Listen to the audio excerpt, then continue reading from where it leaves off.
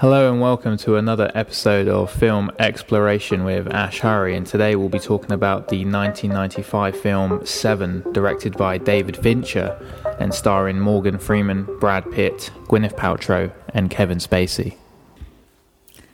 Enigmatic as it is thrilling, this piece of unsettling saga takes place in a backdrop of a city that we're not even aware of, and for good reason. It's not important. What is important is the horror that unravels within this city. A serial killer.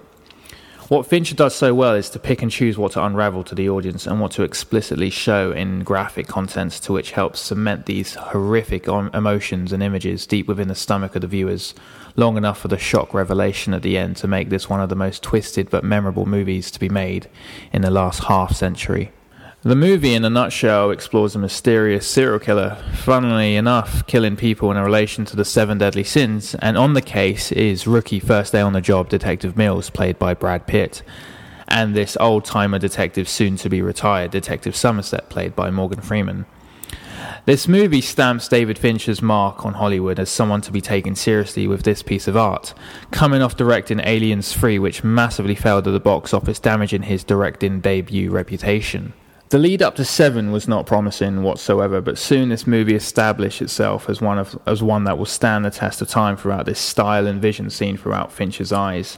It sets one of the strangest records in terms of being one of the slowest movies to reach 100 million at the box office, which confirms the fact that people were not really rushing to see this film because of the reputation of David Fincher. However, once word got out that this film was, a masterclass, it slowly grew and still is an instant classic, being studied in film classes today and introducing a style and vision in one of the greatest contemporary auteurs in David Fincher.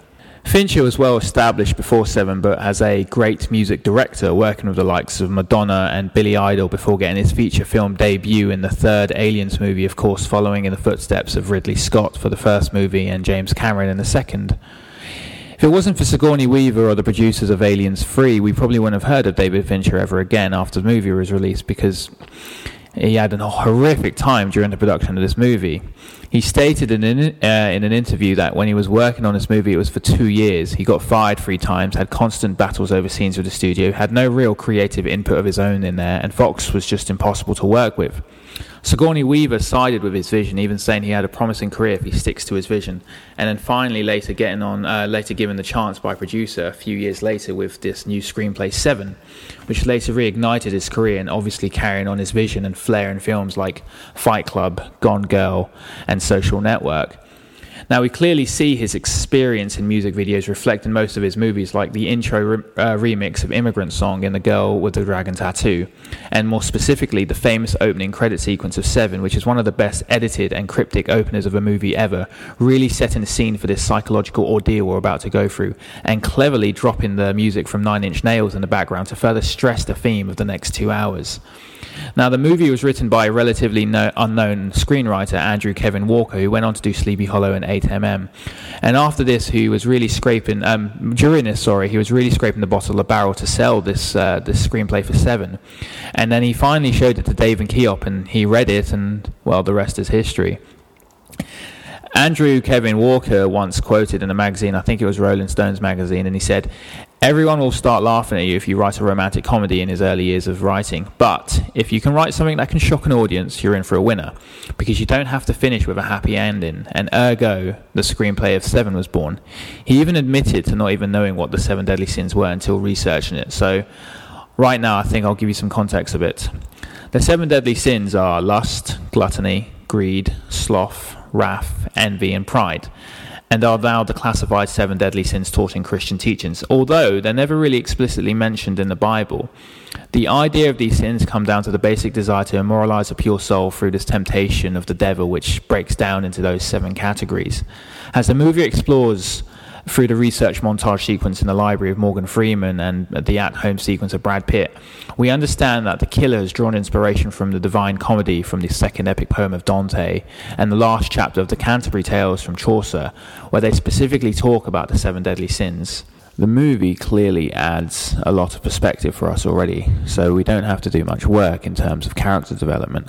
Like I mentioned before, we've already seen this partnership in the detectives before. We've seen the young and the old partnered up together, you know, the one that's soon to be retired and the one that's just about to start up his career as a detective. And we've seen this in Men in Black and Lethal Weapon. So we already understand the dynamic of this partnership. We're also even aware of the serial killer and probably his motive to kill. He's already killing after the 7 deadly sins, which is established by Morgan Freeman's character, where he finds the word gluttony written by the floor. So he's obviously expecting 7 more of these kills. So from the opening 20 minutes, we've already got this relationship with the cops and with the victims. And this is what Fincher allows us to see as the audience. And he wants you to get straight in there and make you feel like you already know these characters. And then giving you this situational case, Fincher allows you to see or not to see certain things. And that includes the killings. Now, even though John Doe, who's the alias of the serial killer, who is down as the most horrific and sadistic killer in cinematic history, you never actually see him kill anyone on screen. And David Fincher does this on purpose. We only see the non-kinetic image of the aftermath, the messages, and the detectives always being one step behind John Doe. And from this, we're brought into this vision of Fincher right away, where we are the detectives. We follow Brad and Morgan everywhere, looking constantly for clues after the crime has been committed. Like I mentioned in my last podcast, in Crimson Tide, it's dramatic irony. We only know as much as Mills and Somerset, so we also act as the detectives, and we only find out the big reveal when they find out the big reveal right at the end when they meet Kevin Spacey. The eerie backdrop of the movie shown over a 7-day period, which cleverly and probably irrelevantly matches the number of sins.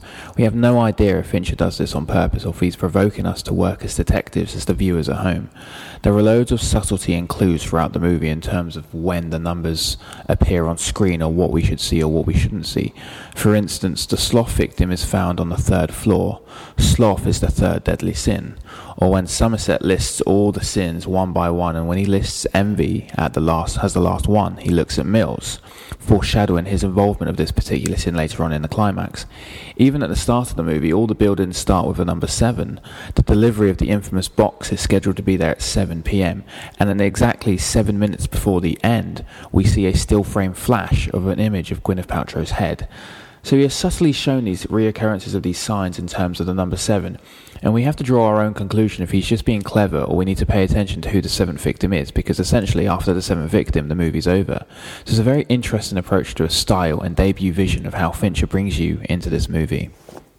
This movie exploded when the film got to grips with most of the world. It was called a cinematic masterpiece, and like I said earlier, it started this new age of cinema, largely due to the direction of David Fincher, where we see the sharp but dire outlook on life, and also in terms of just quality storytelling leading up to something that isn't always happy, which David Fincher sort of carried out in his upcoming movies like Fight Club, The Curious Case of Benjamin Button, and, of course, Gone Girl. All these films explore a beautifully told story, only not to really resolve at the end, but at the same time gives you that journey and experience through the movie. Of course, this was the first of 3 collaborations between David Fincher and Brad Pitt, where they would later work together on the movie Fight Club and then later again on The Curious Case of Benjamin Button. And the only reason Brad Pitt took this role was to sort of escape this stereotype image of him being this sort of sexy playboy. And he did a film prior to this movie called Legend of the Falls, and he wanted to sort of escape this stereotype. Now, at the time of filming, Brad Pitt was actually dating Gwyneth Paltrow, and David Fincher had his eyes set on Gwyneth Paltrow for a role, and he had a really hard time convincing her to do this movie because Gwyneth found it quite dark and just a bit too daunting. It was Brad Pitt who was the one who managed to convince her to do the movie, and Fincher went on to say that she's the only ray of sunshine in this movie, which he actually emphasizes in all of her scenes because he actually lights her up more than the co-stars in a very subtle way. So again, Fincher uses his vision and sort of subtlety that, gives that sort of symbolic meaning towards most of the characters. Now, Morgan Freeman was actually becoming really well recognized at the time. He started his careers in his mid-40s, which is actually quite late for an actor, but he shot straight into the appeal of the audiences with this sort of gentleness about him and playing these genuine bolstering roles that he brings so well to his characters with this use of his effortless expressions and soothing voice. And he already had 3 Oscar nominations leading up to this movie, one of which he actually almost won during the shoot of the movie for his leading role in Shawshank Redemption, which he didn't win, unfortunately. The other 2 was from, I think it was Driving Miss Daisy in 1990, and then I think a few years prior he got another Oscar nomination for Street Smart. He actually went on to win in 2005, I think, for $1 Million Baby, which was Clint Eastwood's film with Hilary Swank. Very good film. And the same year, Morgan Freeman worked on Outbreak with Dustin Hoffman and Cuba Gooding Jr. and, of course, Kevin Spacey, who brings a face to this mysterious serial killer in this somewhat cameo appearance in Se7en. It was deliberate to leave his name out of all the advertisements and trailers and all the lead up towards this movie. Fincher made sure he didn't attend any premieres or talk shows and wanted the big reveal of John Doe to be a complete shock to the audience. He was coming off an Oscar win from Usual Suspects as Best Supporting Actor, and this was again another flawless performance from Kevin Spacey, really adding depth and almost seducing his motive to the audience with his intense but yet reserved performance in the little time he has on screen. The secret of the casting of the villain was so especially effective after Spacey, just 5 months prior, did win the Oscar for Usual Suspects, where he does play a villain, and it sort of helped the audience easily relate that Spacey is in fact John Doe. Kevin Spacey easily convinces John Doe as being intelligent and showing great passion in his master plan. And that may be what makes him evil, but what makes him a great villain is his care and precision in all of his murders. As mentioned before, we never see Spacey commit any of these murders, so it's left up to our imaginations when we finally put a face to the killer. Fincher, of course, honours his performance from listing him first in the closing credits and then once again in the main credits, of course, both at the end of the movie. With this amazing cast and this really enigmatic storyline, we now have one of the classics of the thriller genre. The real partnership of those 2 detectives really sell the movie, and it comes down to the performances of both actors who really play well off each other.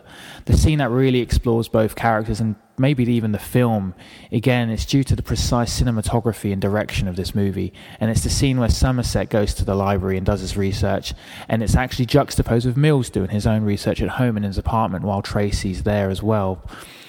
And it's beautifully done with sort of the backdrop of the sort of very depressing Johann Sebastian Bach.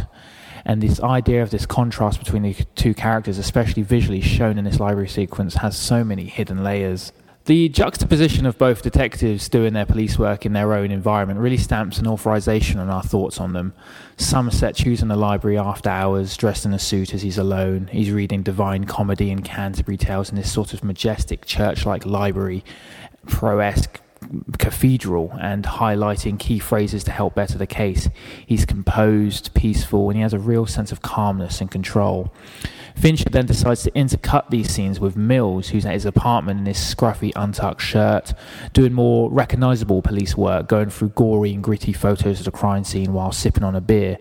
And the cinematography is so key in this sequence as he intentionally follows Somerset in the library, connoting that we should follow his words, his movements. The camera moves when Morgan Freeman moves. We see him lit up in an elegant way when he's reading, almost angelic. The shots are done beneath him, so we're looking up at him, so we look up to his character and respect him. Mills, on the other hand, shown from a dark and outside perspective, almost positioned with something between him and the camera, most notably when Tracy looks at him through the wooden barrier in the apartment when she's woken up, showing that Brad Pitt is actually trapped from his own girlfriend and completely alone, which sort of foreshadows that Brad is a victim of one of these sins. He just doesn't know it yet, but the cinematography taunts at this. And even early on in the movie, when we first get introduced to Brad and Morgan's character, we have the same pattern. We are shown them in the bleak city. The location is purposefully not revealed. It's a fictional city of constant rain and urban decay that mirrors the general tone of the movie. When Morgan Freeman moves, the character moves, but when we follow Brad, the camera just keeps on moving until he catches up or is shot down on him because we need to feel sorry for him. The opening sequence shows a lot of barriers, this sort of prison cell iconography done where they are walking through the city. Of course, the rain adds to this negative atmosphere in the air. It's very convenient that the only day when there is no rain is the day 7, where we get to the twist and climax of the movie, and we have this sort of image of John Doe being blinded by the sunlight, hinting that he is about to complete his masterclass and finish, and almost kind of glorifying his success with this use of weather. Or perhaps we have shined a light into all of this darkness because we now know who the killer is and why he's done it. So most of the scenes we see of Brad are shown from an angle a little higher above his eye line and always in the background, a symbol of barriers and shackles. One can even stretch to the assumption that during the library apartment montage, we see Brad Pitt shot from a God angle, which is a shot right above your head. And Brad actually looks up and spreads his arm in exhaustion while he's going through the crime photos. And it almost looks like an image of Jesus Christ on the cross. This sort of image of Brad suffering, sort of mirroring the Jesus Christ crucifixion. Hints of his sin clearly building up throughout the movie and shown very subtly with someone bumping into him right at the beginning of the movie. And it's a great piece of acting from Brad as he just turns around for like a few seconds. And notice in that scene how the camera actually carries on following Morgan Freeman while Brad Pitt's come to a complete standstill and trying to see who this person is.